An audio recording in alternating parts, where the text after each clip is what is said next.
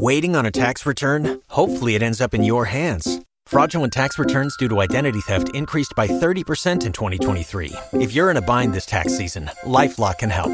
Our U.S.-based restoration specialists are experts dedicated to helping solve your identity theft issues. And all LifeLock plans are backed by the $1 Million Protection Package. So we'll reimburse you up to the limits of your plan if you lose money due to identity theft. Help protect your information this tax season with LifeLock. Save up to 25% your first year at LifeLock.com/aware. Are you ready? Yeah. Justin, the plan's on fire! We are not ready. Oh, we're going to set off the smoke alarm. Are we actually? Probably. That was crazy. Where's the thing? I just cut the wick.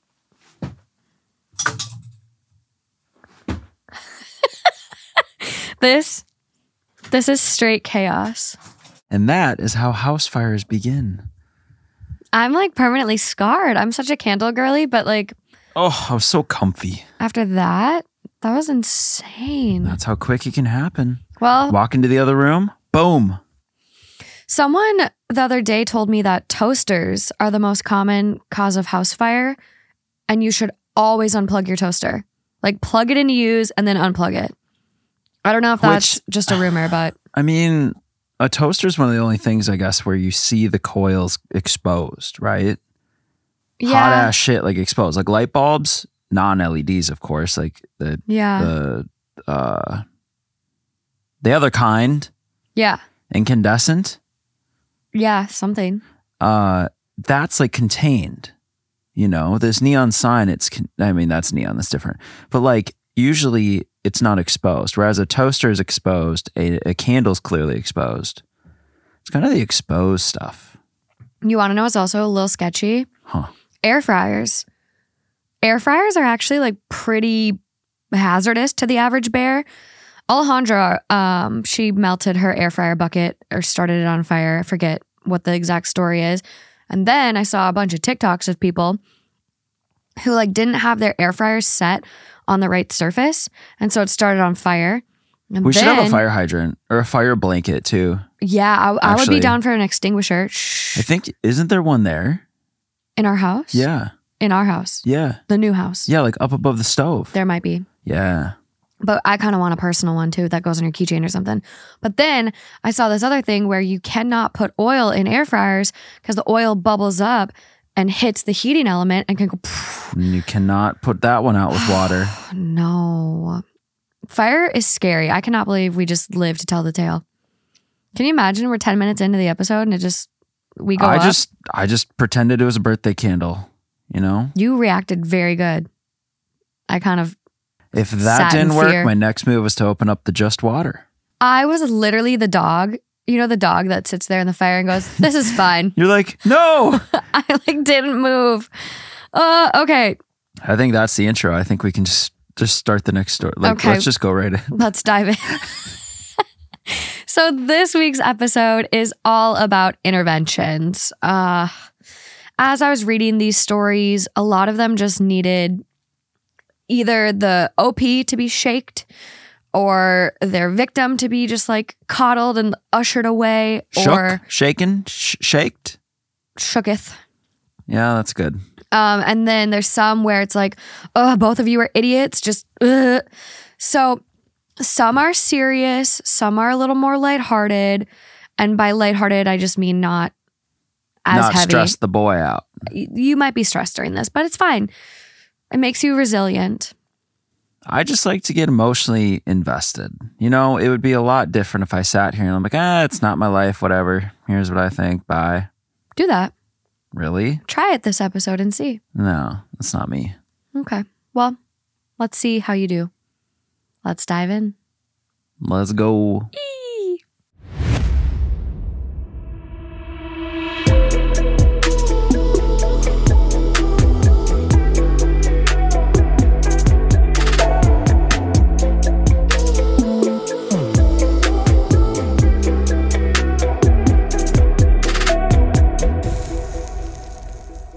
Hi guys, welcome back to another episode of Two Hot Takes. I'm your host Morgan. I'm Justin. Good job. Thank you for the reminder. Yep. At least it was the beginning, not the end. Okay. So this intervention story is a little heavy.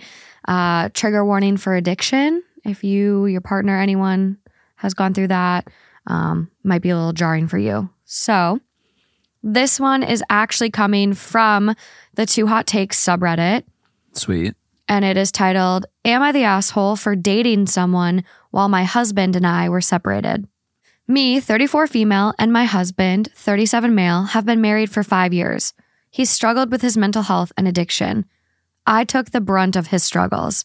He would tell me I was a bad wife and person daily, all while keeping from me that he was high.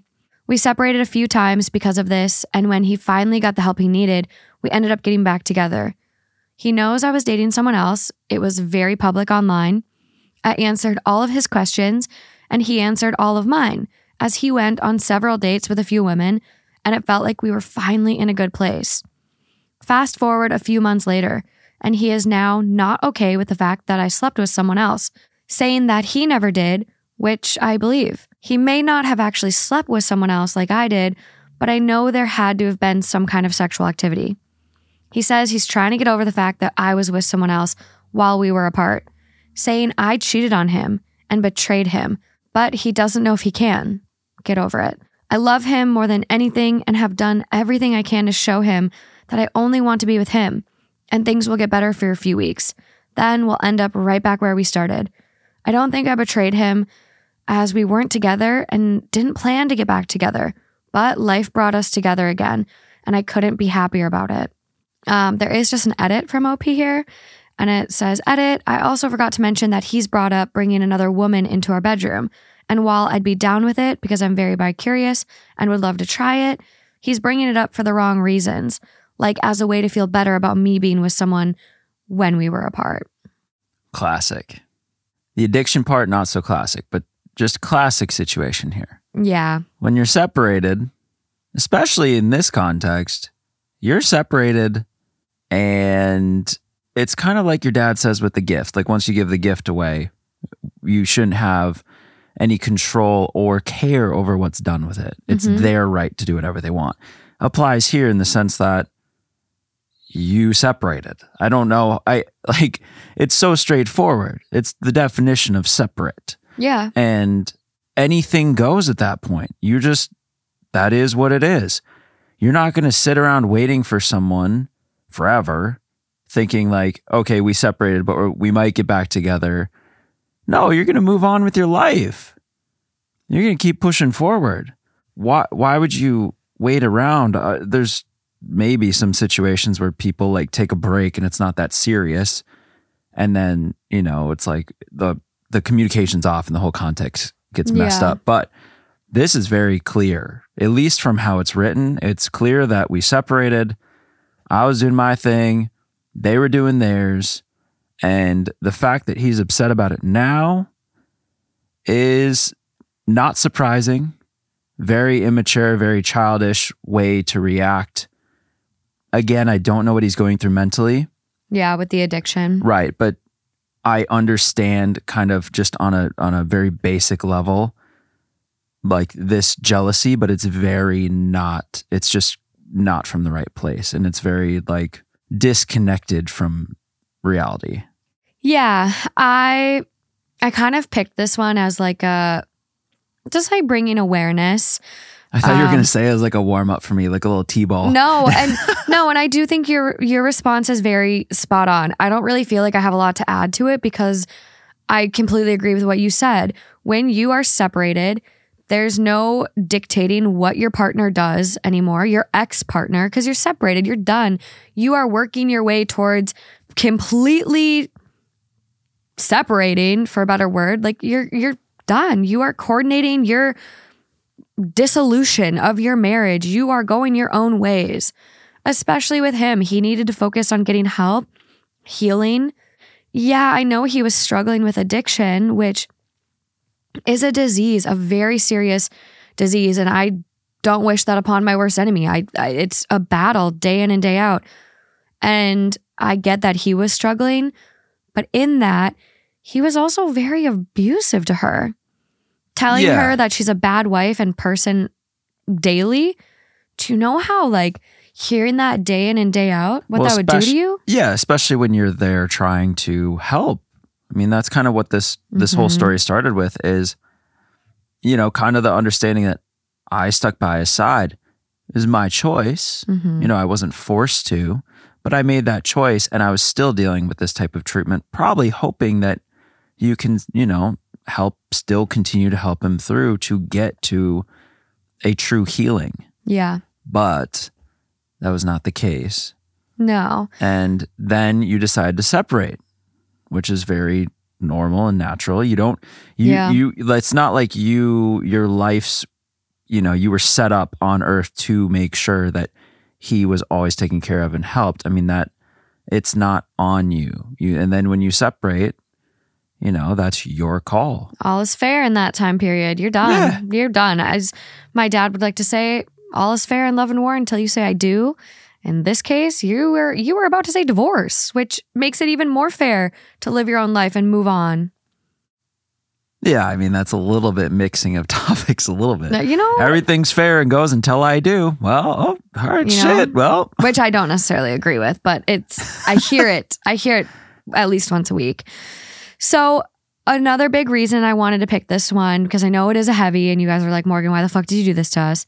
The top couple comments like really just like made me like, oh, okay. And on the theme of intervention, I know there are a lot of you out there who have been in abusive relationships and may even be in one. I really try to read a lot of the messages you guys send my way. And one of the ones that really just sticks with me is from a listener who said that this podcast was the reason they got out of an abusive relationship. Again, I just wanted to like highlight this one a little bit because of that. And because it's a listener writing in on our subreddit, which like really want to address. Yeah, for sure. So the top comment is from OG Hippie. Nice. And they go, 1, you don't prioritize a relationship for the first year of recovery. 2, he's going to use what he, quote, can't get over as an excuse to relapse. 3, stay separated. And for heaven's sakes, don't get pregnant. Chances are not in your favor of this working out. And then they add like a little, kind of like a blip to share their credentials. Yeah. And it says ex-wife of a dead addict. And that's fucking sad and heavy. Yeah. Well, and I don't know if we're commenting here on, you know, what you should do going forward as it means like stay together or not, because we really don't have enough to decide that, and that, you know, or really to comment on it. It's not, we're not even close to deciding anything, but just looking at the way that the jealousy's coming out now and let's have a threesome thing. You know, there's signs, there's things popping out now that almost can be separated a little bit from the addiction, just as pure little, like not little, but relationship problems. Yeah. Almost to where he's like trying to go tit for tat to like get even. With the addiction as kind of the foundation under this, what are we reading into? Like, what does this lead to? You know, and this is something for them to think through. Yeah, there is one more comment I want to read before we move on from this one, and it's from Chicklecat13. Accusatory behavior already shows he's more than likely relapsed. He's projecting his guilt of relapsing onto her to cover up what he's done with something that would bother her enough not to notice changes in his behavior. My dad always stirs up drama when he relapses. He's basically trying to distract from what he's doing wrong by making everyone else focus on a non-issue that's all of a sudden bothering him. That's interesting. That's an interesting take because they've been through it. I mean, they see it. They've lived it firsthand. And I do see how that could be a reality because he knew that you were seeing someone before you even agreed to end your separation and get back together. Like, it was a very online relationship. He saw it. He asked his questions. And so I do think like people and their feelings can change. You can develop these feelings after like time and thinking things over. And like, I thought I would be okay with it at first, but like, I really realized I'm not. That's where my mind went first with it, is I thought like it just like creeped back in after they got back kind of settled into their life. And that can happen, but I don't think that's fair. It's like you had all the cards presented in front of you and you chose to pursue this. And you should have made that decision up front. Like, right. It just doesn't seem fair to like kind of like a bait and switch again. It's kind of like that. I'm fine. I love you. I want to be together. But then once you have her again, it's like, actually, I do have a problem with that. And if you love me, in order to get even, we should bring someone else into the bedroom. So it's fair. Yeah. That's what it feels like for me. I agree. And I think it's kind of one of those things that we've discussed quite a bit where whether it's cheating or some kind of big problem in a relationship, if you both come together and decide to move forward, you kind of agree to put the sword back in the, back in the thing. You agree to not carry that knife forward as a constant, like, oh, you did this and I'm going to constantly remind you of it forever, because that's not what it's about. And that just leads to failure. Yeah.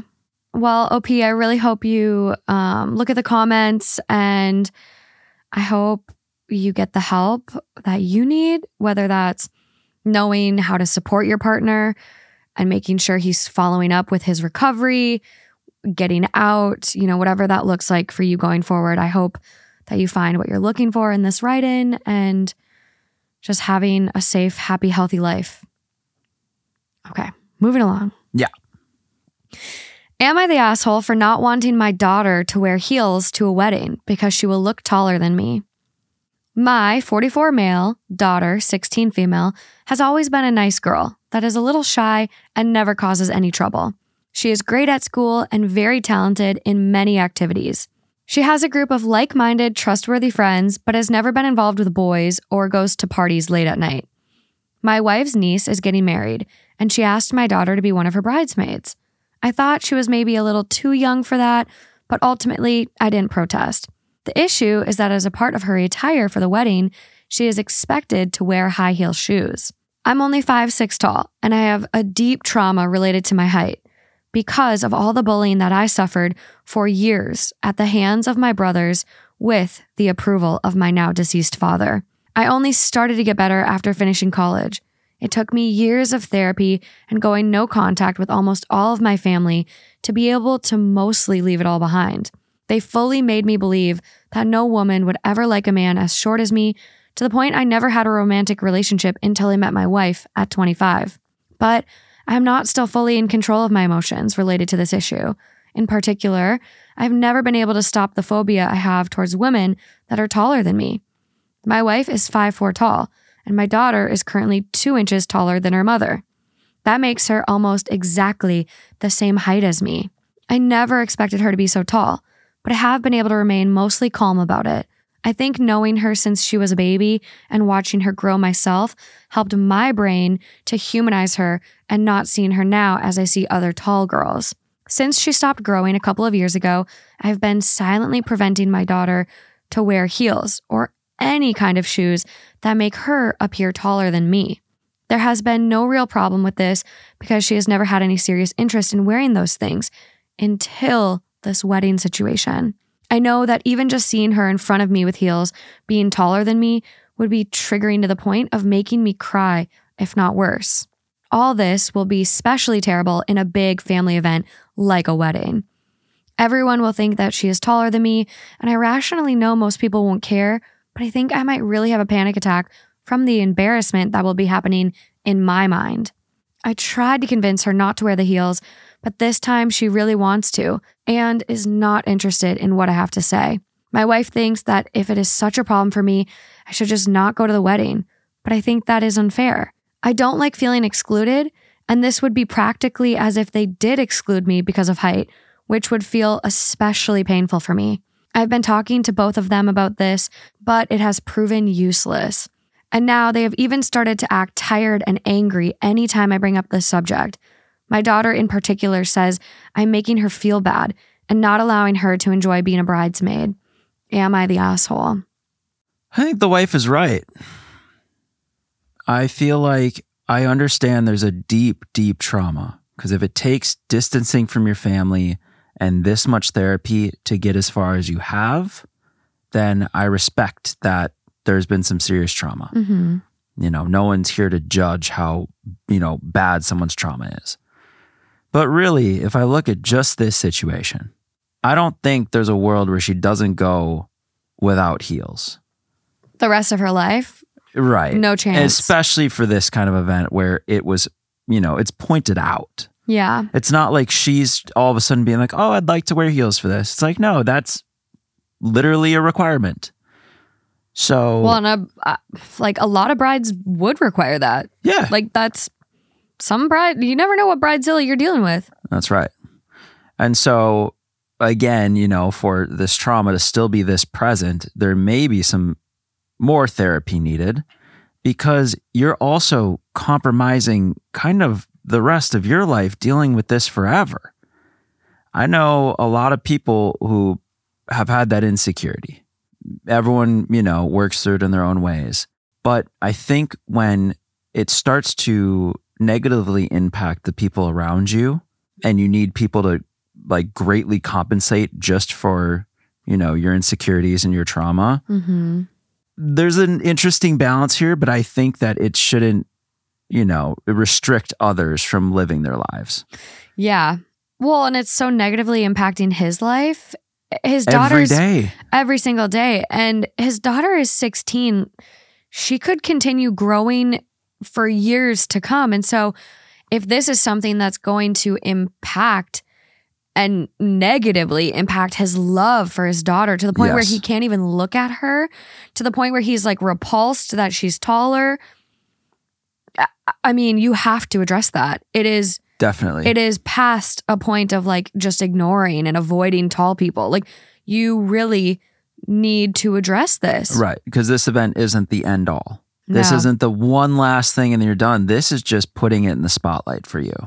Yeah. And so it is kind of an asshole thing to say, no, you can't do this. And you're starting to put these restrictions on other people for yourself. Yeah. And it really is a self problem. I'm sure you've made a lot of progress, but there's a lot more progress to be made. And it's clear through the way this is written. Yeah. And what OP went through is horrible. Like your brothers, your own family being your biggest bullies. Well, and right. Imagine being a young guy and you're basically from the get-go, you're basically thinking, I'm never going to live the normal life. I'm not going to get like the person of my dreams. I'm not going to get all of these normal things because you've been bullied so heavily into just thinking your life is screwed forever. Yeah. I mean, his family essentially pounded into him that he's unlovable because he's short, which is short, tall, whatever you look like, there's someone out there for you. And it's just like, I think it is really hard.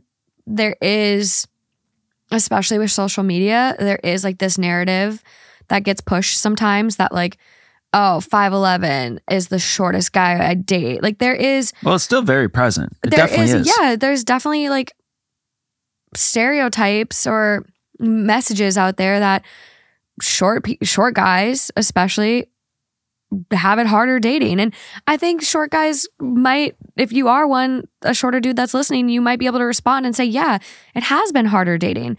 But I wouldn't get discouraged from that. I think it's more so about your confidence. Like I've seen so many couples on TikTok that like the girl is 6'1" and the guy's 5'8" or something like that. And there's a big height disparity. Yeah. And it's finding your person. And if someone doesn't like you because you're shorter than them or not their height requirement, then they're not the right person, and fuck them. And if anyone bullies you, like this guy's family, really fuck them. Height isn't something you can control. Yeah, right. Do you know how long I've wished for just 2 more inches? Just some of us are not blessed vertically. It just, Well, and his daughter might have that gene that skipped a generation. Up she goes. I don't get it. Both of my brothers are tall. It just like was me. Just like the girl genes. Just whatever. But that is really the problem here. Yeah. The problem is the how the family bullied him and pushed him to be like this. Yeah.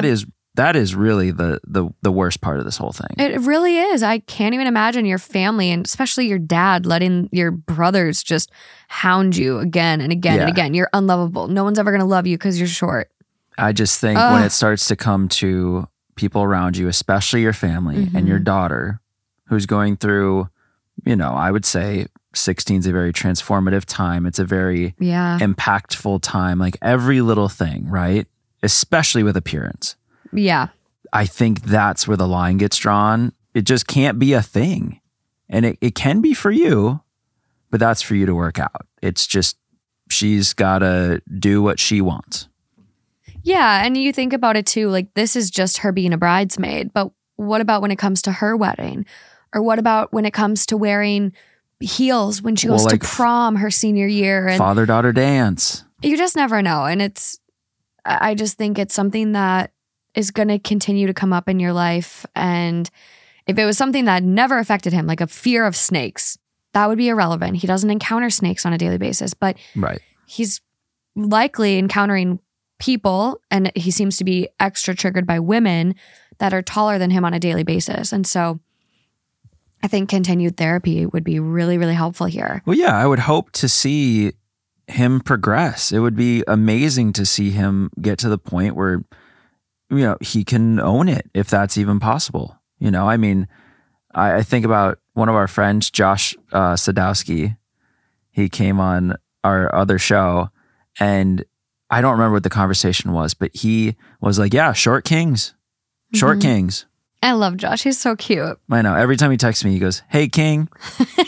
I'm just like, it's so simple, but it's so empowering. Like, and also with this guy, you can surround yourself with people that just make you feel good in your own skin. I mean, they're out there. They are. And just, I can't imagine how the family trauma must cling on to you, and it's hard to get rid of that. But yeah, there's definitely some, sunshine and blue sky ahead.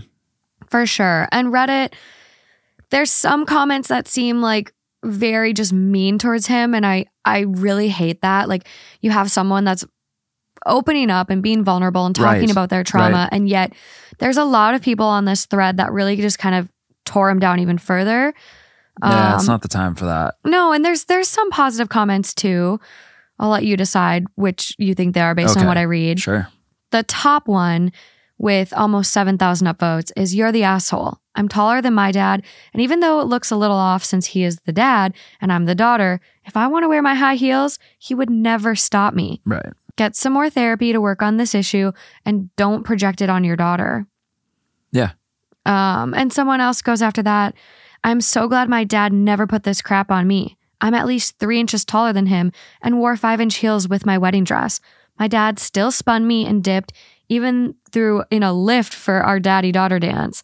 He never made me embarrassed of my height and never seemed to care about this. After all, dynamite comes in small boxes." Which that's cute. See, and that's what I hope for this. That's what, like that, if we could follow up somehow years down the line, that would be so amazing to hear.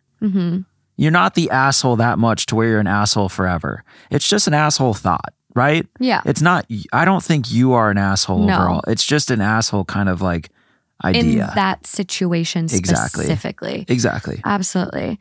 One of the other comments I'm seeing that kind of leads to a Redbox award is "He needs massive amounts of therapy. You can't control if your daughter wears heels or not. I'm extremely tall and still wear heels to formal events because they make me look and feel good. Right. Your internal issues should not be projected on your loved ones. You're the asshole." And this is the Redbox awarded one. Agreed. The comment about only being able to humanize his daughter because he saw her grow up and doesn't see her like other tall girls is concerning. Get some help, OP. Girls and women over 5'6" aren't out to get you. We're not some monolith of evil. You're the asshole. But this is a treatable issue. Maybe not in time for the wedding, but doable in the long run. I'd advise you to skip the wedding altogether if it's going to re-traumatize you. Well, and another thought too is if his daughter does continue to get taller, you don't want to start this insecurity in her mind that she now carries forward for the rest of her life, thinking she's too tall. And now yeah, she's at the other end of it, but now you have spread this to the next generation. That is true. That's something to be really cautious with. That's why I was mentioning, like, at 16, very impressionable. One sentence can change someone's life at that age. You know what I mean? Like, it's, Yeah. you're very sensitive. Oh my gosh, it was something I was talking to someone about this, and I was like, it was just another Wednesday to you, but for me, it was like, it was traumatic. Right. Like, it sticks with me forever. And you never know what those will be. you never know what moment that is for other people. This is the last comment I'll read. You're the asshole. Your past trauma about your height should not be heaped upon your daughter. It's not her responsibility to protect your ego. And this is the one that I'm like, it's not, I don't think this is about ego for him. I think there are some people that like might overcompensate for certain things. And hey, if you feel you have to overcompensate for whatever reason, you feel less than, like, I'm sorry you feel you have to do that. You absolutely don't. You can be yourself. But whatever. Like, you do you. But I don't think in this case this is about his ego. This really feels like it is because of past trauma, and more so like he just needs an intervention of like more therapy. Yeah, I heard more about like he's scared to kind of dip back into that trauma and have a breakdown in public than he is to necessarily like be like, oh, I'm going to be the best looking, like it. I don't know. No, there is no ego here. I feel like ego in a sense implies confidence, and I'm going to Google ego. Kind of does. Doesn't it? Yeah. Doesn't it feel like ego, a person's sense of self-esteem or self-importance? And he has the exact opposite here. He doesn't have any confidence. He's insecure about his height. It's not about ego here. Yeah. It's tricky. I mean, words, you can make play on words with whatever. Or maybe the daughter not wearing heels helps his ego and helps him feel more secure. So maybe it is about ego. I don't know. I pronounce ruin wrong, so whatever. That was good. I've been practicing. That was really good. Do you stand in front of the mirror and repeat it? Sometimes. It's just really hard. I have a hard time with ruining.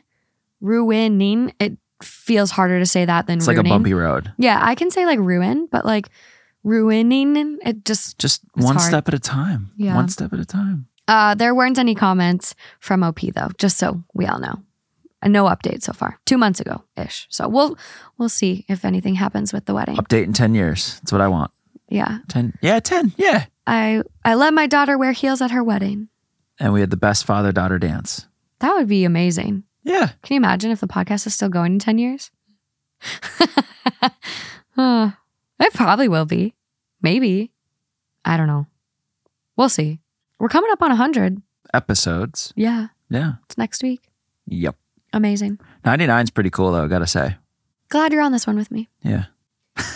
With LinkedIn Jobs, we tap into a network of more than 1 billion professionals to help you find quality professionals quickly and easily for any role you need. Marketing wizards? Found them. Software engineers? Found. That project manager I could never seem to hire? And found. LinkedIn Jobs quickly matches your roles with candidates with the right skills and experience. In fact, 86% of small businesses get a qualified candidate within 24 hours. Post your first job for free and get started at linkedin.com/spoken. That's linkedin.com/spoken. Terms and conditions apply. We're going to get away from therapy for a second, but we'll come back to it. Oh, it's always there. Yeah, but honestly, maybe everyone needs therapy. We all do. I need more. I need to start it back up again. Up next. Am I the asshole for stopping my husband from traveling? Throwaway. For context, my husband loves to travel, and sometimes he even does it solo. We went together in some countries, and it was fun being with him doing so, but I got pregnant over the pandemic. So we sat down to talk about it because it was an accident. I've always wanted a baby anyways, just not this soon, and my husband's reaction was expectedly caught off guard, and he had mixed emotions. We both took it as a sign and wanted to keep the baby, but my husband says he still wants to travel and asked if I'm okay with it. My parents said they wanted to have a grandchild anyways and wanted it so bad that they even said they would watch him while we go out and have fun. Before I was even pregnant, they said this. So I knew my baby would be in good hands if we still travel, so I said yes. We decided to go through with the pregnancy. Fast forward to now. Our baby is 8 months, and my husband is an incredible father. He hasn't been anywhere since the baby was born, but he did occasionally talk about where to go next to travel.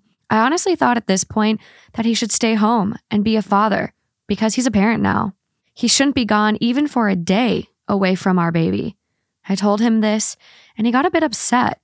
He wanted to think things through about this, so he asked for a little mental space to not talk about the subject right now, which I agreed. But then, literally the next day, his college friend contacted him and invited him to a wedding in Taiwan. He told me this and said his friend was the one who helped him go through a lot in his college years and at least give him maybe 4 or 5 days to visit there.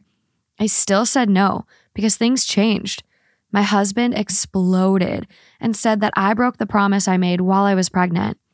He kept telling me to give the baby to my parents to watch, but I said we wouldn't be responsible parents if we do that. He kept claiming it's responsible because we know the baby will be safe, but I kept arguing back that it doesn't work that way, and I can really take him to court if he wants to abandon the baby. He broke his game system out of anger and has gotten silent afterwards. He only communicated about baby-related things and won't talk to me about anything else. Am I the asshole? Don't break the game system. That's your escape. What do you mean break the game system?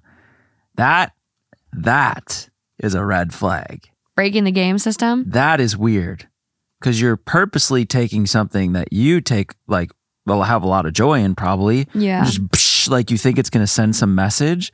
Sending the wrong message, fella. Yeah, it's you know little anger management issues. As soon as someone starts throwing shit around and breaking shit, that's where like if it were my relationship, I'd be like, no thanks. Okay, back to the story. That was weird to me. That's anger management issues. Given the fact that I've never been a parent and I don't know when an acceptable time to take, to take some time away from the baby is. I don't know. I don't know if it's before a year or if really after the first few months, if it's like cool to like go on a weekend trip and come back and that doesn't really affect too much. I don't know. But just from like my gut feeling, I feel like it's getting kind of weird where yes, she definitely agreed to it. And it was kind of like a hypothetical maybe. It wasn't like, yes, we're going on that trip then and here's where we're going. But it was more like, yeah, I'm down to like still travel and like do things because I think we would, we'd want to go somewhere. So it's kind of like, I think it's fine to step away. It might be really healthy to get away for a minute. And I don't think it's really going to adversely affect the child or the relationship with the child from a time in their life when they really won't even remember a single thing, especially when you have very trustworthy and willing people to help. I mean, it doesn't mean you're going away for a month. No. But like, you could take a few days off. I think you could take a week off. I don't see anything wrong with that. You can take a week off. I see more of a problem in the relationship between you two because there's this weird, like, not communicating, not doing like, I'm just seeing a huge disconnect in the relationship. Yeah. And the child is what brought it up, but there's something definitely like that needs to be worked out. Absolutely. I kind of think it's irrelevant of the kid a little bit. You think it's more just it speaks to them disconnecting? Well, it's like, obviously the kid is the focal point of the issue, but it's not hard to work together as a team if you guys are, truly a team and have each other's back to be like, you know what? Yes, I think a break could be good. And here's this. But if she's really adamant, no, I think we need to be here every day. I don't have the like parent knowledge to say, yeah, I can know what that feels like. Yeah. Well, and I haven't read any of the comments from this one. Yeah. And so when I first read this story to pick it, and I feel like I've had people ask me like, oh, do episodes where you don't read the stories, like do that every time. And it's a little hard, especially when I curate themes. And there's also just like a lot of posts on Reddit that quite frankly aren't good. Well, and you could get like 2 paragraphs in and be like, and we'd be here for 4 hours. I've done that before and it's miserable. Yeah. I mean, one idea could be you know. Well, that's episode 100. You guys are finding the stories for me. See, there we go. Then I don't have to read any. Because then they're vetted at least. Yeah, exactly. So I didn't read the comments for this one, but when I was first reading it, like the first time to pick it, I was just like, oh, she pulled a bait and switch.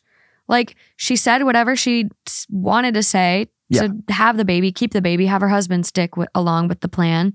Oh, I never. And then once, you know, the baby's here, it's like, no, you can't travel anymore. If you travel at all for even a day, you are a bad father. That makes us irresponsible parents. And then as I'm reading it just now, I'm like, okay, something bigger might be going on with OP mentally. And sometimes when people experience postpartum depression, they have this like fear that they cannot leave their baby. They cannot leave their baby alone, even with trusted people. If they're not with the baby, something's going to happen to the baby. There's a lot of irrational fears that can come up. And so I'm wondering if, you know, as a new mom, a first-time mom, that maybe there's just some mental health stuff going on here. That could be. I didn't even think about that. Yeah. So I'm like, I didn't think about it the first time I read it, but going back now, I'm like, oh my God. And I'm really scared to read the comments on this one because the overall vote is asshole. See, now I know how I feel every time. You're putting me out on this ledge like, here's a test. Let's see how he does. Yeah. And then I have to fumble my way through it and hope that I'm not like totally off. No, I think you're doing really good this episode. This episode. Well, most episodes. Okay. So the top comment on this one, which this one was posted 4 days ago, so still pretty new. Fresh. The top comment is, you're the asshole. You threatened to take your husband to court over checks notes, wanting to leave the baby with a babysitter to go to a wedding. Yeah, that was weird. Really weird, which makes me even think like OP is literally grasping at straws, just doing anything to keep him home, like something seriously going on. Yeah. That's not child abandonment. Also, why can't you stay with the baby and or his parents for 3 days while he goes to a wedding? Next person down. I would have been mad too if my spouse accused me of child abandonment for going to a wedding for a week. Not only accused, but threatened to take to court. I noticed no mention of leaving him though, so what was the point of the threat? Also, OP should look up the definition of child abandonment. Yeah, see, this is where we have no clue. Like, this is where Matt and Amy could have been like, fuck yeah, you got to get out of there. You can leave right now. They did. What are you doing? Well, and they traveled early. Like you, okay, yeah. I don't think there's a specific time when you can and can't travel after a kid. Like, obviously, if you are the one that birthed your child, you're going to be healing. Yeah, especially if you had a C-section, which you're going through a lot of layers of stuff, muscle, skin, fat. Like, it takes a long time for all of that to heal. And so just depending on where you're at, but I don't think there's like a right timeline, especially like if your baby's on formula, it's a little easier to leave formula behind. But if you're breastfeeding, you can pump milk ahead of time, depending on your supply. Yeah. There's things you can do to prepare yourself and your family for watching your baby or a sitter or whatever route you're doing. So I don't think there's a standard of when you can and can't leave your baby. No, you probably just want to be there like majority of the time, right? To be obviously, kind of that parent. Exactly. And your baby is a formative little stage in life. SIDS is a thing. You want to bond with your baby, like this stuff. But they're going to be okay if you're gone for a weekend. And then they have a chance to bond with, your parents. You can go to a wedding. Like, yes. You also need space away from your baby. You need to remember the intimacy between you and your partner and your relationship. And you can't just forget about that and just fall completely into the parent role. You're also still a partner. Yeah. So take a trip, go to a wedding, have fun. You have the support, which a lot of people don't have. Right. Take advantage of it. Well, and I realize, as I usually do, I never answer the actual question that's being asked. I just analyze and I never give an answer. Okay. With you bringing up kind of maybe the postpartum and the mental health stuff, it's hard to use a word like asshole. You could say, yeah, maybe you're in the wrong, but we don't know your mental state. Yeah. So without knowing that, I'm not going to be like, she's an asshole. I mean, it comes off as kind of like, yeah, you're an asshole because you were like, yo, I'm going to like bring you to court and shit. Like, that's a little asshole vibes, but it's hard to know because other edits or updates or anything. There's a couple comments from OP. Nothing as far as like a formal update, and Okay. only 2 responses from what I see. And it's the top one, you're the asshole, you threatened to take your husband over to court over checks notes. Yeah. And OP responds, he shouldn't be gone over a day. I can understand local ones for a few hours, but days is too much. He wouldn't be a father figure. Oh, she's serious. And people are like, what? Like, wouldn't be a father figure? Deadbeat dads are ones that dip out for like extended periods of time. This is a week for a friend's wedding. Yeah. Well, think about even non-deadbeat dads that just by nature of their job travel, and they're still going to be a great dad. They can still be a perfect dad. Absolutely. Think about people in the services, the armed forces. Yeah. They're gone for months at a time. Some are gone, unfortunately, while their partner's giving birth. And they can still be great dads. Exactly. Like, that's not OP. Something's going on. The next comment that they respond to is info. Is it a baby or a hostage situation? Why did you change your mind about occasionally putting your baby in the care of relatives or caring for the child solo for a few days? And OP responds and goes, I didn't think of it at the time, but after having the baby, us parents should always be with him. Are you confused now? Are you kind of like, is it? No, I think something's, it's mental health for me. Okay. Intervention is needed. Not just like a change of heart, like actually like different chemistry. Because that's a big switch. I mean, that's like turning it up to 100. We can never be apart from the baby. Okay, well, Yeah. he's going to turn 18 eventually and he's going to want to leave your That ass. is concerning too, actually. Like, what do you mean you can't be apart from the baby? And it is scary, like as a new mom. I can imagine, but that's not healthy. Yeah. It's really interesting. So looking at the comments, Reddit only lets you search what's loaded on the page. But I will say, I am scrolling way down the page. And the first comment that mentions postpartum, at least the way I spelled it, is so far down the page, it has 40 upvotes. Like, no one was mentioning it up That's top. interesting. Yeah. I mean, my mind didn't go there. Between when you read it and I had the second to think, Yeah. my mind didn't go there. So I assume kind of the general public, maybe also the vast majority of Reddit users, who knows, maybe haven't gone through this. I don't know. I could see that. I'm just relating, like, maybe I didn't know, and maybe a lot of people that wouldn't be their first thought. Maybe since you've had all the healthcare stuff, so you would be quicker to kind of catch on to something like that. Yeah. Well, and I mean, postpartum depression is like so different for everyone. And I don't even know if it's listed as a common symptom. So I'm like, okay, let me just like look and see if it's a common symptom. And there's like, of course, it's like depressed mood, severe swings, crying too much, difficulty bonding with your baby, withdrawing from family and friends, overwhelming, tired, or loss of energy, less interest and pleasure in activities you used to enjoy, fear that you're not a good mother, which kind of translates into that, like this fear of like, no, we'd be irresponsible parents if we left our baby. It's kind of like the gym people, no days off. Yeah. And like, you need days off. Severe anxiety or panic attacks. So like, you never know if that's like playing into it, where the anxiety about leaving the baby. So I don't know. It's interesting, but like something is definitely up here that needs to be addressed. Yeah. Yeah. The comment does end off like, have you been diagnosed with postpartum depression, mental illness, or psychosis of any kind? And then they just like, they have this whole thing that they write out. And then they go, people's lives do not stop for the 18 years it takes to raise a child to adulthood. Normal, good, healthy parents have lives outside of their children. Yeah. Please seek counseling. Yeah. So I hope an intervention is provided. You tried to get away from therapy, but there it was. I know. Right there. You can never get away from therapy. I guess not. And you shouldn't run from it. If you need it, fucking seek it. Life is so much better with help. It's been chasing me down for a long time, but it hasn't caught me. It's going to. We're gonna do couples therapy. Oh. I think everyone should do it, especially like in a long-term serious relationship. No. Justin, you're Mr. Communicate. You should be preaching therapy. Well, you know, maybe if I have a lapse in my communication. Yeah, you think your communication's that good? No, probably not. I think therapy is great for everyone.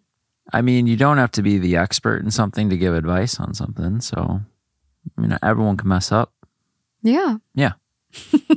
Moving along.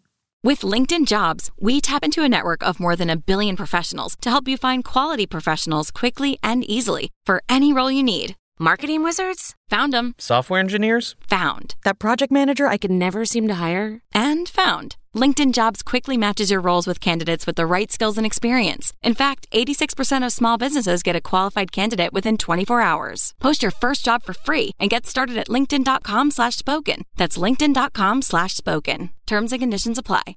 Okay, so this next one, I don't think I need any trigger warnings. This whole episode might have needed a trigger warning. Like a lot of these are kind of traumatic. This one does involve an attack.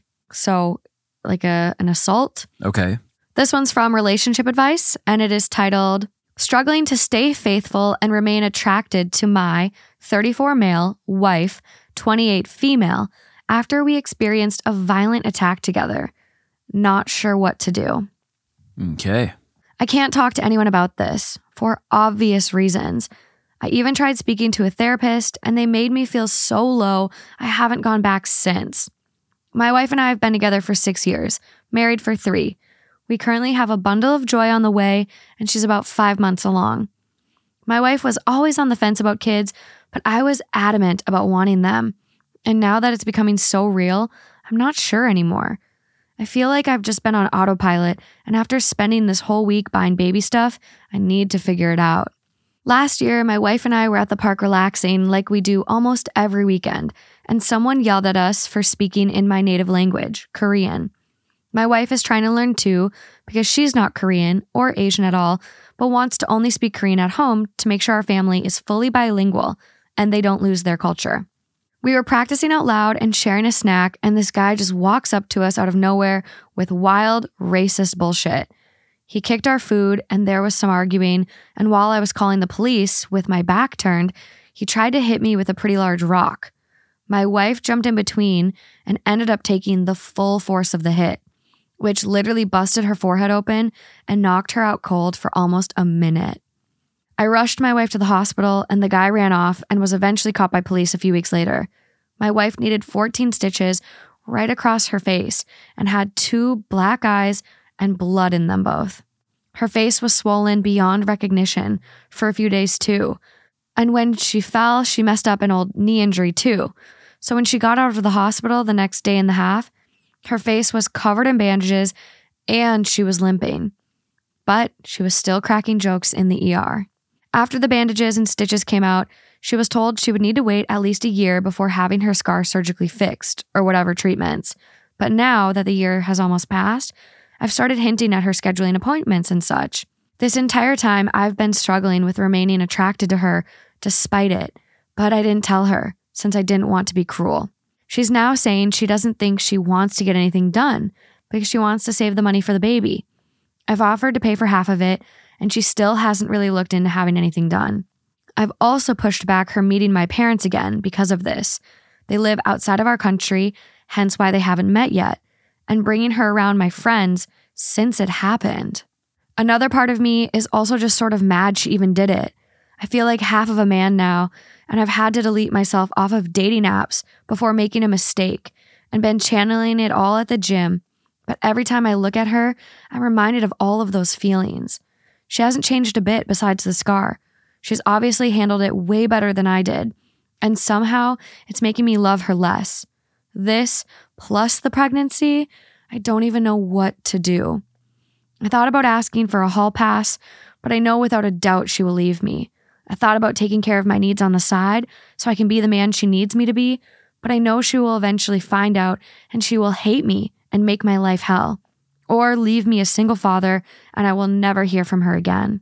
I just wish it had never happened, but I really need some other perspective or opinions on this.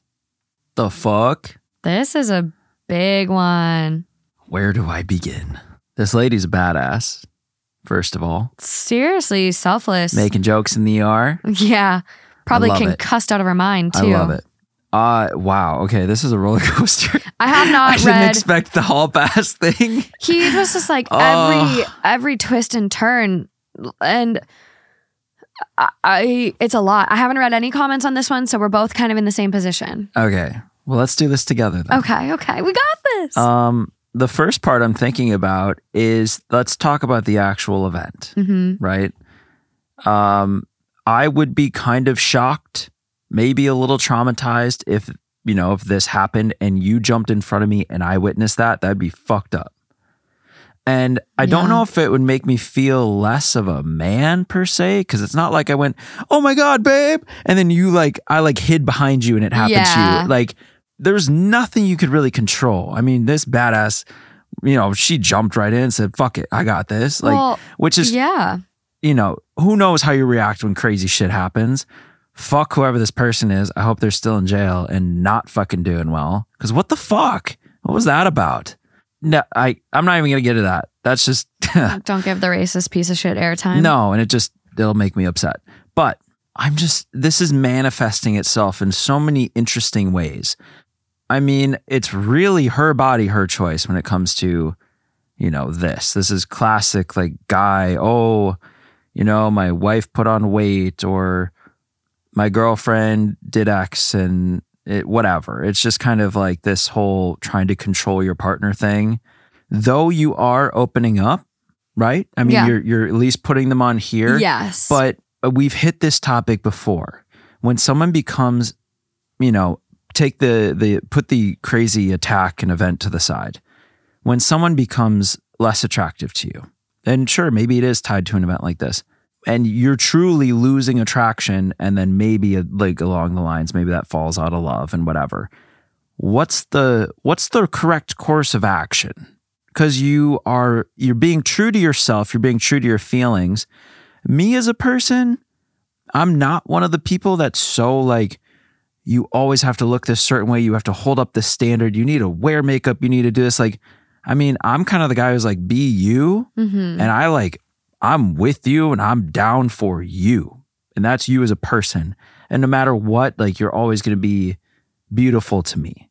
You're always going to be like, it's not changing. Yeah. And so for someone where it actually does change, what's the correct course of action? Because of course you read this and you're like, asshole times a million, because you're having this weird response.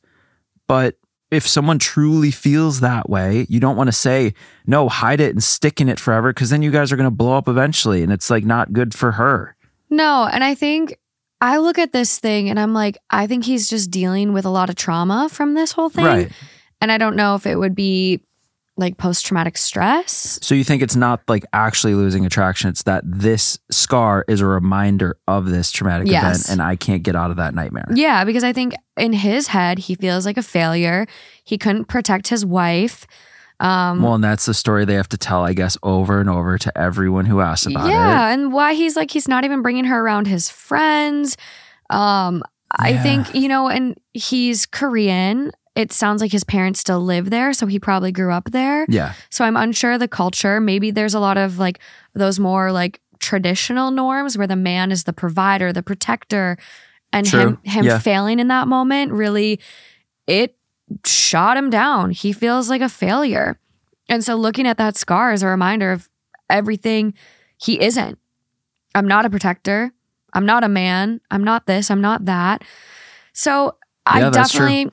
I think this is all kind of like a therapy thing again. It's kind of like he's got this crazy mental block and this whole thing going on internally where he doesn't feel worthy or whatever this mental block is. It's definitely there though. And the fact that he's going on dating apps and thinking about asking your 5 months pregnant wife for a hall pass, that seems like that seems like an easy way to get murdered. That was surprising. Like, what, dude, what the fuck? And she's such a champ too. Like she's doing it all. Yeah. Well, and I think the most fucking angering thing about this in my head is he did try to go to therapy. He tried to put in the work at the very beginning, but he was met with a therapist that, as he put it, I even tried speaking to a therapist and they made me feel so low, I haven't gone back since. And What's up with that? well, and this is the thing, it keeps coming up in our lives. And I personally have had some really shitty therapists. I went to a couple in-person ones twice, one here in LA and one in Minnesota, that both were just like so condescending and judgmental that I'm like, How? I How don't do you know. get to the point of being a therapist? I don't know. And I've worked with a couple. I have worked with a couple therapists and LMFTs that just shouldn't be in the field, whether it was from burnout, being exhausted, being over it, but they shouldn't have been in the field. They should have taken a break, stepped back, done whatever they needed to do. But like, there's some shitty people out there. And so I think recently this has come up for us because Father Knows Something had an advertiser and people are like, they're terrible. I had a bad experience.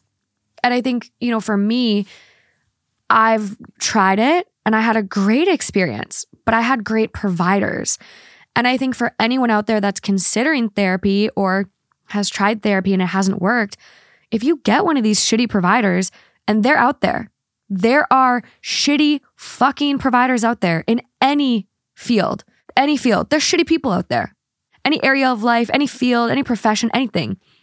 If you find a shitty therapist, go to the next one. Like, you can hop around. Right. Do it for you, right? You can doctor shop. A shitty one, they don't deserve your money, your time, your energy, your vulnerability. And the downfall of everything in your life? Yeah. Fuck them. Don't give them another breath.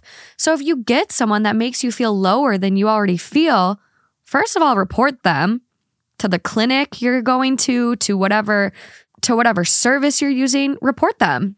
Okay. And find the next one, because there are amazing, just like there's shitty ones, there are amazing, amazing therapists out there and providers and whatever you're looking for.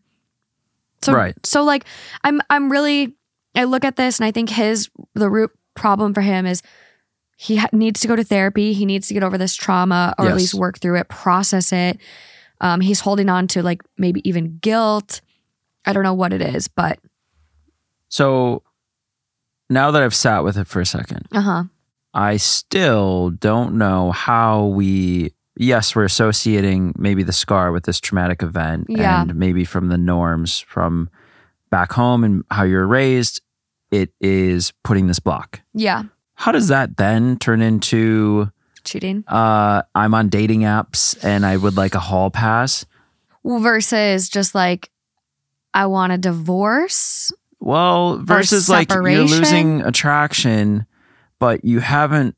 I mean, as your attraction's fading, is your love going right with it? Like, if you become, it's kind of what we were talking about at first. Yeah. If they're like falling at the same time, because this seems pretty quick to be like, well, let's see what's out there. And then you're on your app and like, you're considering even asking for a hall pass. How does it get that far? Based on a lot of the stories I've read and life and whatever, I think a lot of people correlate love with attraction. I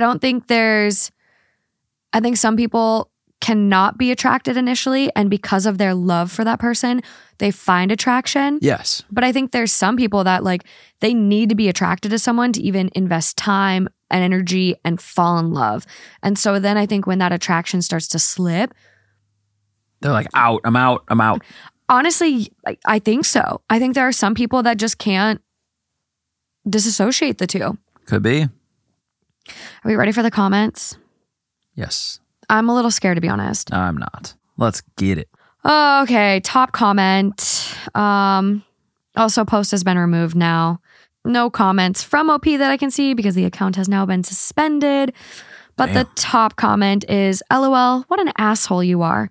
Your wife bravely took an incredibly painful hit for you, which has disfigured her now.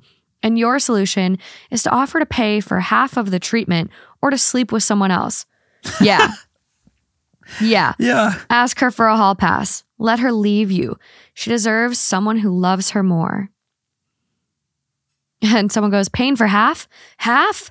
After she saved him? Right. He could at least offer to foot the whole bill, which I do agree with that, but everyone handles their finances differently. Maybe they're a couple that have separate finances. I don't know, whatever. And someone goes, yeah, that part is weird. Since they're married, they wouldn't both be paying her medical bills anyways. Someone else goes, what's that quote from Crazy Rich Asians? It's not my job to make you feel like a man. I can't make you something you're not. It's disgusting behavior what you are proposing. You need to talk to someone professional because resentment is building and your relationship will break if you go on. Jesus fucking Christ. What? That's what they put in there. Oh, yeah. That's totally, I mean, it's dead on. Yeah. There's not like a lot of like key comments I see so far. I think this one, because it got removed probably pretty early, it just doesn't really have a lot going on. It is rather unique from almost any story I feel like we've ever encountered. Well, I don't know if we've had a racist attack like this. Or any attack like this. No, this is pretty gruesome. Like hitting people with rocks. What a fucking psychopath. So someone like copies basically everything OP says.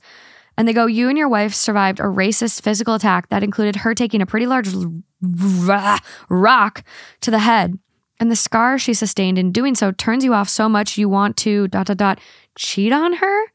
Because you feel like half a man and sleeping with someone else will make you feel manly instead of being a good partner to your spouse who loves you? Right. Why do you think that is?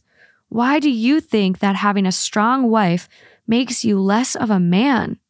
What did the therapist say that made you feel low? Did they ask you to work on your conceptions of manliness and maleness and why you have those conceptions? Did they ask you to think about the reasons you might think this way about the female-male relationships and power dynamics? Please go back to therapy. Please don't cheat on your wife. There's a lot to consider with this one, and I don't want to make it seem like I'm giving him too easy of a time because of the trauma and like obviously what he's asking for and what he's writing a Reddit about is definitely shitty. Well, that's what I think it is. I think it's so kind of like, wait, what? How did we get here? Yeah. And it's more like, oh, well, maybe it's associating the scar with the trauma that we can't get past. And that's why we're having these irrational reactions. Yeah. That's where it comes into play. That's Yeah. not giving him any slack. That's just speculating as to why the fuck do you go from, oh, this happened to us, my wife has a scar, and now I want to be with other people. It's illogical. And we're trying to actually put a little bit of logic to say, hey, maybe it like could relate to this. Mm-hmm. But it still doesn't make it like all right, fine and dandy. It's like there's still some serious shit to figure out. Absolutely. But that just might be a pathway to say, here's how you go from A to this crazy Z.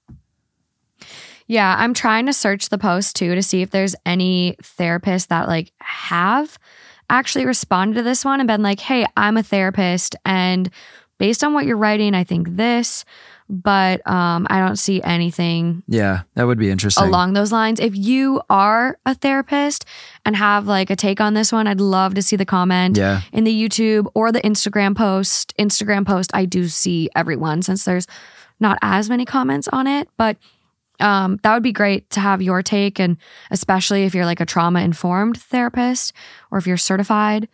But very, very interesting. I do like, yes, in this sense, like he does suck, but he's also gone through something serious, and you have to give him a little bit of grace and hope that they get back to that with proper therapy. And like, also everyone's commenting like, you're the asshole, blah, blah, blah. Like, asshole, this and that. What an asshole you are. But like, he's also not writing on, am I the asshole? He's writing on relationship advice. He's like not sure what to do. He's asking for help. And so I hope he sees all of the therapy comments that are there and pursues it. Yes. Moving along. Right along. Right along. Upward and forward. I don't know if it's going up, but it's going forward. Okay. We're getting through a lot of stories today. Okay. Am I the asshole for screwing up my brother's adoption on purpose? My brother, 32 male, and his wife, 34 female, have fertility issues and chose adoption. Our family is very wealthy, so they went the route of finding mothers directly. The way my brother describes it, They are trading support during the pregnancy for the baby at the end. They found a very sweet woman, Sarah, 19 female, who is very poor. Sister-in-law messaged her from a post Sarah made on a Buy Nothing group asking for prenatal vitamins. After several meetups, Sarah agreed that she has very few options. She signed paperwork that allows my brother and sister-in-law to pay for and attend her appointments throughout the pregnancy. Another form of support they offered her was talking to me, because I went through a teen pregnancy at 17. I'm now 24 and my son is 7. When I first met her, she was amazed that I had managed to keep my son. We've continued to meet up over the last 3 months and have gotten close. About 2 weeks ago, I was hanging out with Sarah after one of her appointments. She was quiet and sad. After some prompting, she told me she was devastated that she couldn't raise her son like I could. She said it was painful to have my brother and sister-in-law in the room discussing her son's future. Here's where I screwed up. I felt awful that Sarah felt trapped into giving up her baby. I never had to consider giving up my son. My parents literally just gave us all enough money / real estate, etc., that I could never work again and still raise my son with luxuries. So I asked her how much money she thought she would need in order to keep her son. She was confused by the question. I told her that her son was her first son, and I would help her keep him if she actually wanted to. She seemed shocked and left the restaurant without saying much. 3 days ago, she told me she had done the math, and she sent me a thorough spreadsheet, including medical care, rent, and food during her recovery, which she only allowed herself 3 weeks for, and very limited baby supplies. The list was very cheap and included a schedule for how she would pay me back. We met up and I told her I would give her everything she asked for, plus significantly more supplies and higher rent for a longer period of time. I also told her I would pay for vocational training and that she didn't have to pay me back. She was floored and accepted everything except for insisting on a schedule for repayment, which I don't plan on enforcing. She backed out of the adoption that night. Both my brother and sister-in-law are heartbroken and livid with both of us. She had to block them, and I moved temporarily because they keep showing up to yell at me. I know I went out of my way to stop their adoption, and I feel awful that I hurt them, but I couldn't watch it happen knowing all Sarah needed to keep her son was the small amount of money I could easily give her. Am I the asshole? I don't think so. No. This was for the couple, this was a recipe for disaster from the beginning, right? Because you're putting someone who's been through this and has come out so successfully from it with such a beautiful relationship with their kid. Yeah. And such love that they were able to have that. You know, I mean, I think when you go through life, you think of a teen pregnancy as one of the biggest fears you grew up with. As soon as you turn, you know, to middle teens, you're like, oh God, like that's like the nightmare. I mean, that's why they made a show about it, because it's like, people are like, oh, I don't want that to happen to me. But there's so many people that end up getting pregnant and having kids and just like have such beautiful outcomes. Yeah, it's hard. It's just hard. Like, it's not that you can't be a teen parent, and it's not that like your kids are any less happy and loved, but you just struggle harder than you probably needed to. 100%. It's an uphill battle. It's built into you. Yeah. As you start to get to like a sexual age, like, not that you physically cannot. It's just that you mentally, at least me mentally, I'm like, I cannot have that happen.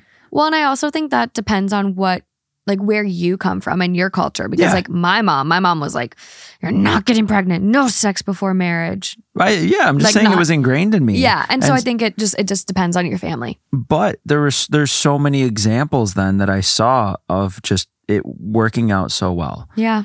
It just going in with this girl as kind of the one that's going to help you through it and the advice and everything. This isn't surprising. This is like, actually, I kind of enjoyed it. This one almost felt wholesome to me. In a sense, it does, doesn't it? Yeah. And I'm like, this is kind of great because you found someone that's struggling and, you know, through spending time with her, trying to help her, you found out, maybe this isn't the best outcome for her. Yeah. And I don't know the legal ramifications or any. I don't know if there are, whatever. I don't know if there are. And It so would be interesting. I just don't know if like when you sign, however they're doing this, I've never heard of like the direct contact and like this adoption method, right? Mm-hmm. I don't know if there's a contract or I don't know what that is or if it's like kind of taking advantage of someone. Yes. It felt a little weird to me. Yes. Okay. And I will just like get this out because I scrolled and I do see the top comment and it is with 13,000 upvotes, not the asshole. What they did was predatory. Okay. That's what I thought, especially when I heard 19 and poor and all these things. I'm like, this sounds a little dicey. Well, and the fact that she wasn't posting on an adoption website. She wasn't posting to find parents for her baby. She was posting on a Facebook page asking for prenatal vitamins. Yeah. Right. So What? I was very confused as you were reading because I'm like, this just doesn't. No, they're preying upon a poor girl that just wants what's best for her baby, and they're just twisting the knife with that want. Oh yeah. Okay. This is like very manipulative and very weird. There are some predatory fuckers, and they need to be reported. They need to be like blacklisted. I actually kind of got there myself.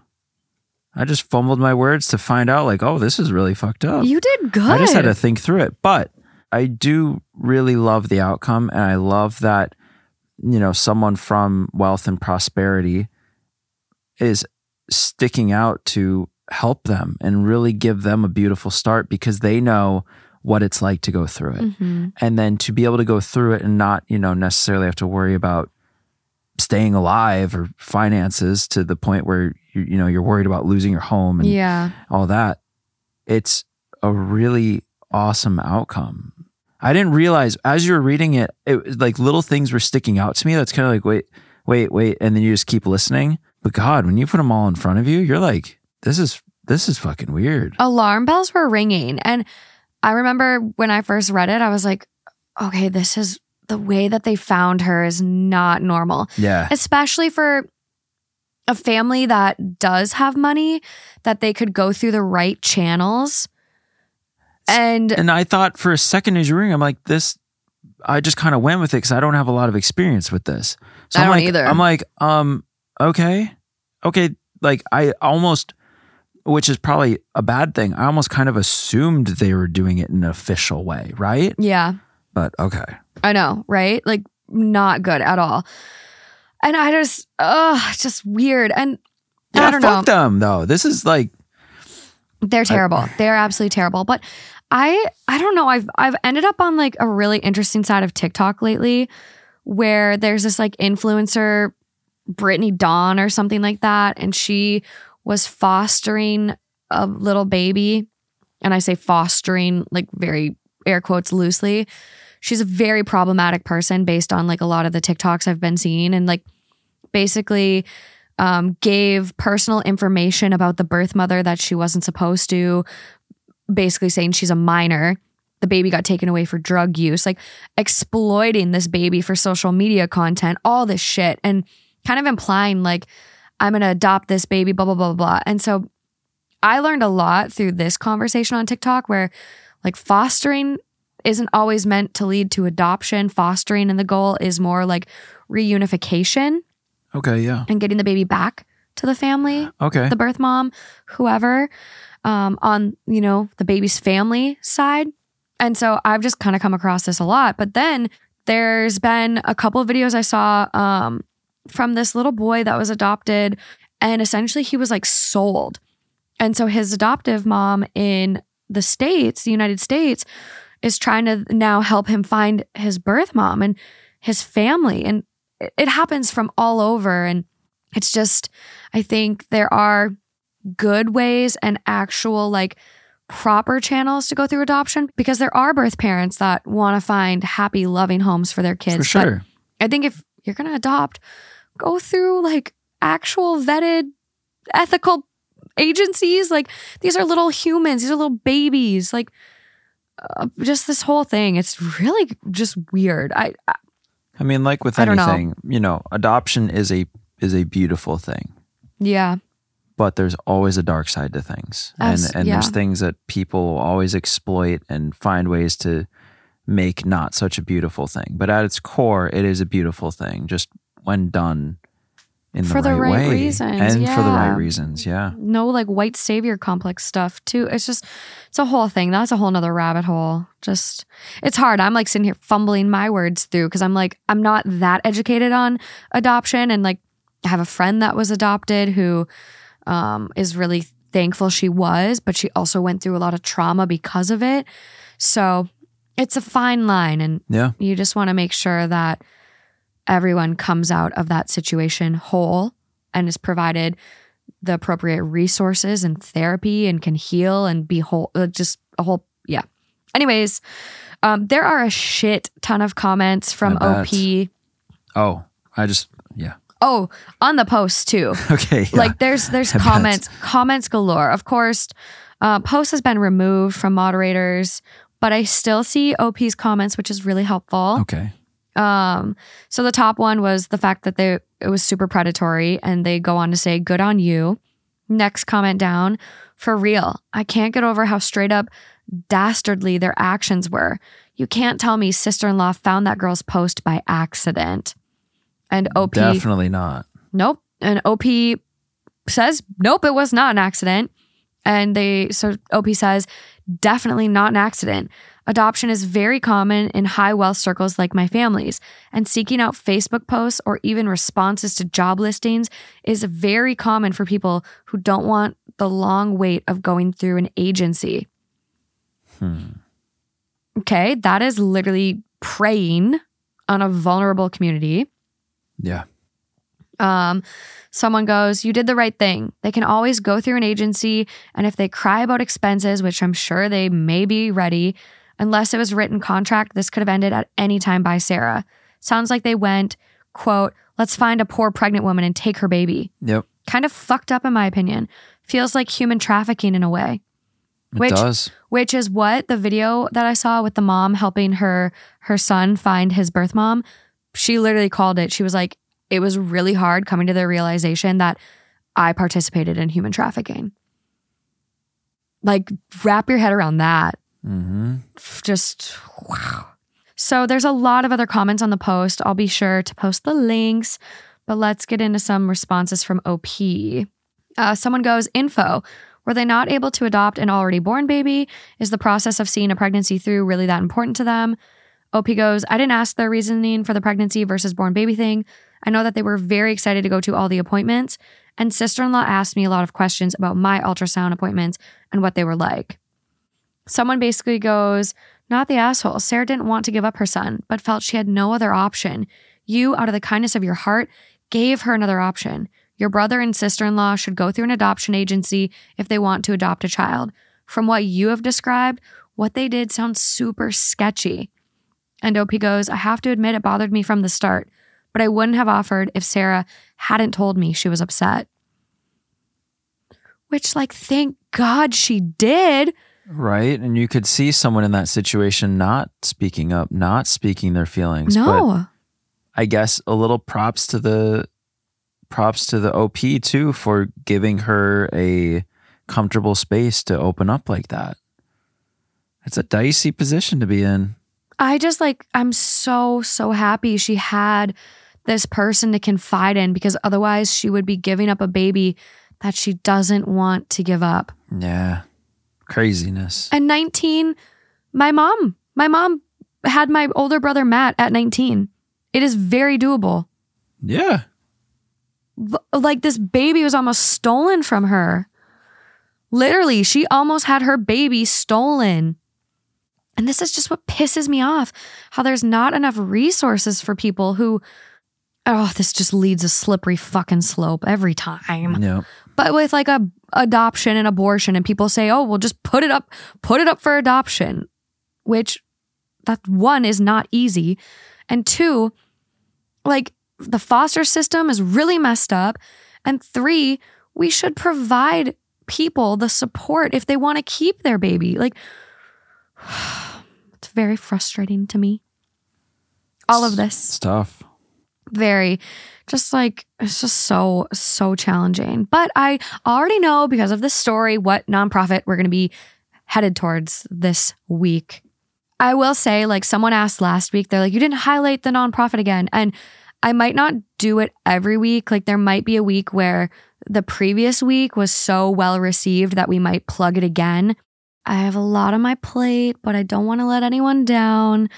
So I'm going to try to figure out the best way to maintain the year of change while also finding good causes that speak to us, all of us here, the community, and actually are good organizations. So this one will be geared towards low-income mothers. So it'll be in the description if I forget to mention that at the end. But yeah, a lot of comments from OP. Someone deleted this one, but I do like OP's response. And they're saying, that's a big reason why I offered the vocational training. She does have a large family and plenty of friends, but I'm the only friend capable of this level of financial support. Hopefully we'll continue being friends, but if not, I still want her to have the training so she'll have career options. So not only is OP an amazing little person and helping Sarah out, like, to keep her baby, support her initially, but she's also setting Sarah up for her future, which is just such a selfless, it's like, I think incredible thing. I think she sees a little bit of herself in her too. I mean, it's just, they're bonding over this experience, and she just has a good heart to say, I want you to have the experience I did. Yeah. Someone else comments, not the asshole. And as an adopted child myself, I applaud your efforts. And OP goes, wow, thank you. That is the perspective that I care the most about, at least when it comes to internet strangers. My mother has been repeatedly telling me I stole a wealthy future from the child on top of stealing the child from my brother. The only one that the guilt trip fucking 101, and the only one stealing a baby from a vulnerable person was your brother and sister-in-law. Yeah, but the mom's just as messed up too. We just found out. What the fuck? Wow. Yeah, I hope a wealthy future. Yeah, like, I don't even know if I like want these people to adopt, but God, I hope they don't. I don't think they're gonna stop at this, is what I'll say. I don't think this will be like, oh, well, this one messed up and so we're done. We're not gonna pursue adoption anymore. You know that's not the case. So I just hope that this time they choose to go through the appropriate channels. Well, OP has the choice to kind of say her thoughts and not be involved, if that's what it comes to. I agree. Okay, this is the last one for this episode. Okay. We do have a couple others from this theme, though, that will be going over to Patreon. So be sure to head over there. So this one is titled, Am I the asshole for yelling at my brother and kicking him out of my house? My 28 female brother, 33 male, and I have a difficult relationship, all because I started dating his best friend, 34 male, 8 years ago. And for him, that was an unforgivable betrayal. And I know that to this day, he still thinks the same. That's why our relationship is almost non-existent even now. I apologized thousands of times for falling in love with his best friend and for not having been able to fall in love with someone else, but he never forgave me. We only see each other at family parties, and that's it. He didn't attend our wedding and didn't want to meet our children, 6 female, 4 female, 2 female, when they were born either. So you can imagine how much he hates me. A few days ago, we celebrated our mom's, 62 females, birthday at my house because hers was being renovated. Well, my mom begged him to come because she is sick and she doesn't know if she will be able to celebrate her birthday with us next year. And he accepted her invitation and went to my house. Of course, since he arrived, he made it clear that he was only there for our mom and that he was not interested in playing happy family with me or my kids. I kept quiet because I wanted my mom to have a good day and ignored him. After cutting the cake, my mom opened her gifts, and one of those gifts was an album of the most important moments of all of her children and grandchildren, something that for some reason she asked for a few months ago. And she was so happy with the album that she started looking at all the photos and showing them to the guests while remembering when she took each photo of us, her children. In that album, there were photos of my brother with my husband at their high school graduation. My husband was included because he and my brother have been friends since they were babies, so he is like another son to her. And when my brother saw them, he said something like, quote, "What a nice picture. No one would suspect that you would fuck my little sister a few years later." My sister, 31 female, told him to shut up, that he was being rude, but he didn't stop and kept looking at the photos to say things that nobody wanted to hear. So I got tired and asked him to leave my house. I told him that he was being rude and inconsiderate with our mother, and that I didn't want him there. And of course, he stormed off, and now he thinks that the villain of the movie is me. Shock. And the worst thing is that one of our sisters, 36 female, thinks the same thing, because she thinks that I should have kept quiet since it's my fault that he's like that. Am I the asshole? No, your brother's a selfish little asshole. Couldn't keep it together for one day. Mom's birthday, just couldn't keep it together. What I find very interesting is the term best friend. Because the brother might be throwing around this term like, oh, my best friend, my best friend. You're clearly not this guy's best friend. If you were a best friend, you would want your best friend to be happy. And as a sibling, I think you'd want your sibling to be happy, even if it means you have to compromise a little bit of the fact of having family and your best friend separate. Yeah. But what's really the big deal here? You have two people that met in an organic way. You might have been caught in the middle of it. Boo-hoo. That's life. And now you're pissed for life? You're this mad for life? I could see someone being like, shit. My sister and my best friend met and they love each other. And like, I can see how you could be like, fuck, like, you know, those were two separate areas and now they're one, whatever. Yeah. But that's selfish, you know, after a while, that becomes very selfish. And now they're clearly happy together. They have children together. 3 kids. They're thriving together as far as we know. And you're still pouting over this thing 8 years later. You have some serious problems. Therapy time. You have some big problems. Like this is weird. This is weird to still hold this big of a grudge to where you're going to come like the comments didn't surprise me. Of course, you're going to point out the picture of like your old pride and joy moment that you've lost forever, which you could still be having. You could still be having this great friendship and you ruined it. And you could have had this beautiful family dynamic with your mom, sister, everybody. So I don't think... Which begs the question, what's the issue? Him. No, but why? Why does he care so much? I get early on. He's in love with him. I have no fucking idea. That could be, I guess. But like, that just like hit me out of nowhere. I'm like, wait. But like, really, what's the issue then? Because I get early on where you're like, don't shit where I eat, dude. Like, this is my best friend. If you guys break up, it's gonna be awkward. I'm gonna keep hanging out with my best friend, even if it goes south. So I get early on. Yeah. Like, oh yeah, I'd be annoyed. I'd be pissed off about it. Like, dude, this is my best friend. Like, you couldn't have found someone else. But now that they've been together for 8 years and have 3 kids, time to get over it. They're tied together for life. Like, even if they got divorced, they're co-parenting together forever. So you don't need to lose your friend. So I'm sitting here, my wheels are turning, and I'm like, what's the issue then? At his core, what's his problem? Why does he resent her so bad? To like literally not even want to be involved with your nieces and nephews. To walk in and be like, I'm not going to play house with you and your kids. Not even like, it's almost like he like disassociates the fact that those are also his best friend's kids. 100%. And best friend. Yeah. There's no mention of their relationship in this either. Like, did you guys start dating and he cut the best friend off too? Like, I have so many questions. Know. Me too. We do have some edits. Okay. I'll read the top comment first.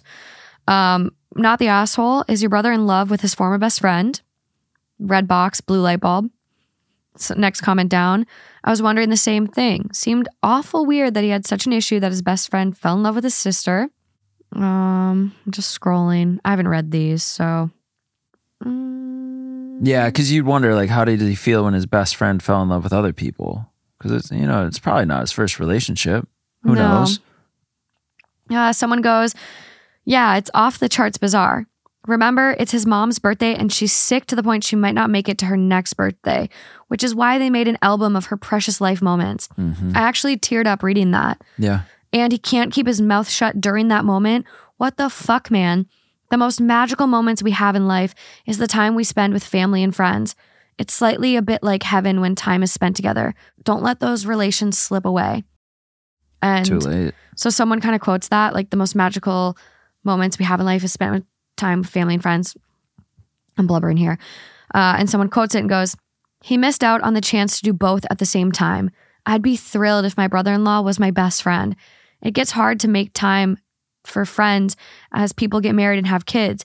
But if your best friend marries into the family, then you can see them way more than you probably would have otherwise. Jealousy is such a tragic thing. So there are some comments from OP. This was only posted 2 days ago, so it seems like it's still like really developing. Yeah. One of the earlier comments, like the first ones that OP responded to was, not the asshole. Was he in love with your husband? OP goes, I don't know. Why do you say that? This comment was removed by the moderator, but OP does respond and goes, 2 years later, we were already married and in a stable relationship. That's why we decided to have our first child. And sorry, I didn't know there was a perfect time to start having children. It must have been someone that was just like questioning them on like a timeline. Oh.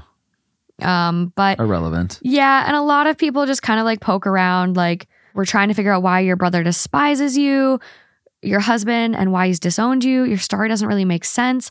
When did you start a sexual relationship with your much older husband? So they're kind of like picking at that age gap. Much older?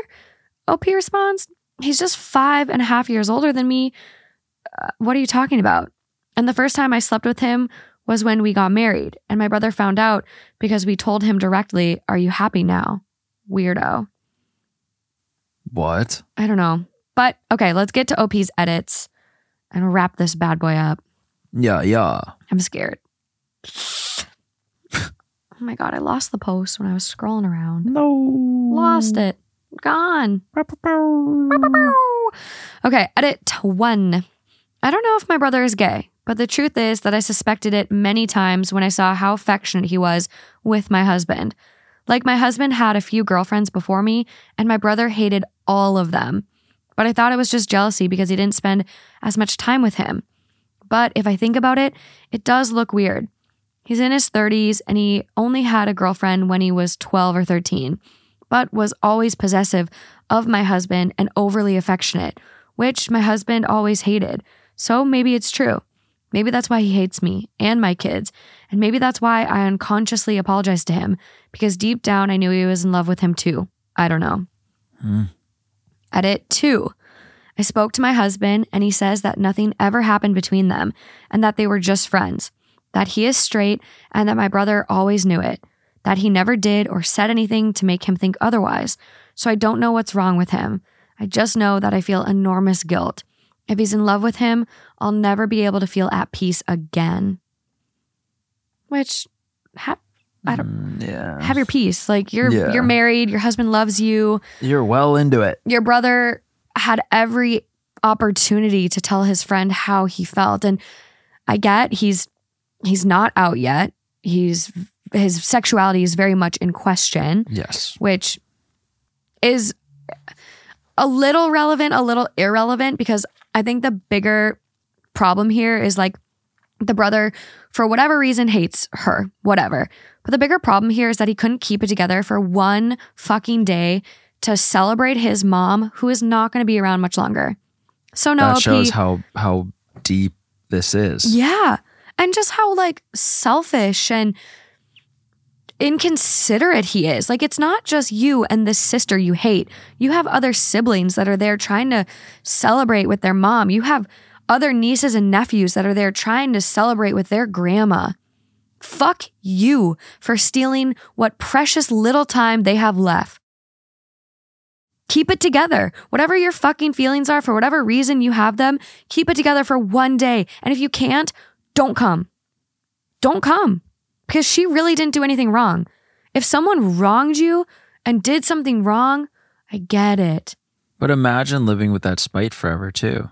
It's so unhealthy. From a situation that you can never control. So unhealthy. Even if he's in love with him, at some point for yourself, not even the people around you, just for yourself, you got to get that figured out in terms of move on and really get some help to figure that out, because you're going to live with this forever. You're going to be spiteful, sad, jealous. You're going to live a life of sadness forever. Yeah. And he shouldn't have to. He should be able to find his person and be happy. And it's kind of this thing where it's like you're in your 30s and you, like, this wasn't your person. If this was your person, he would have had reciprocated the feelings. He wouldn't have been with your sister. He wouldn't have 3 kids. Like, if this was your person, it wouldn't have worked out. It wouldn't be this hard life. And I know there are people that get married, have kids, and then later come out.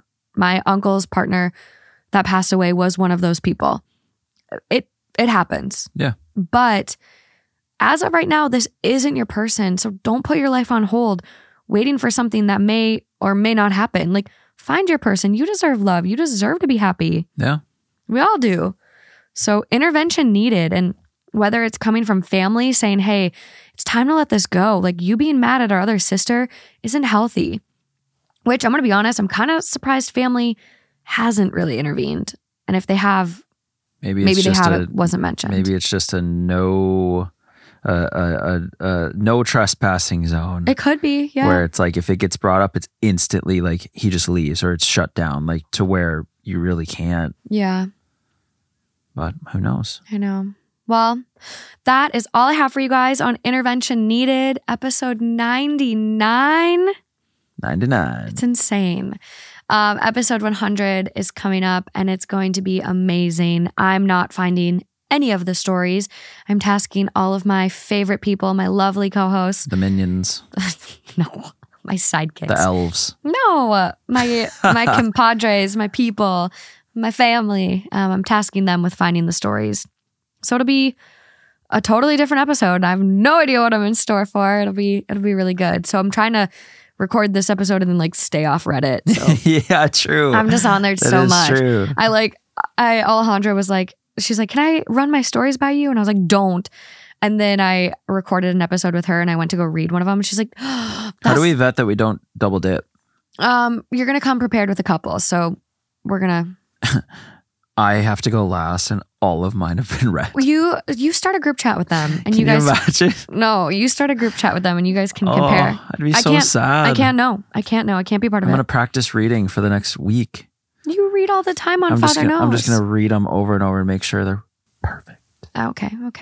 The charity for the nonprofit for this week will be in the bio.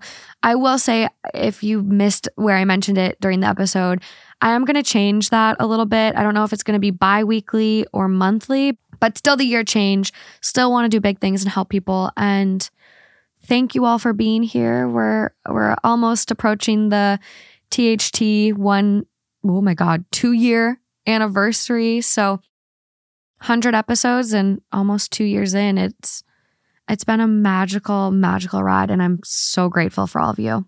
But that's all I got. Check out the Patreon. There's going to be a story from this episode.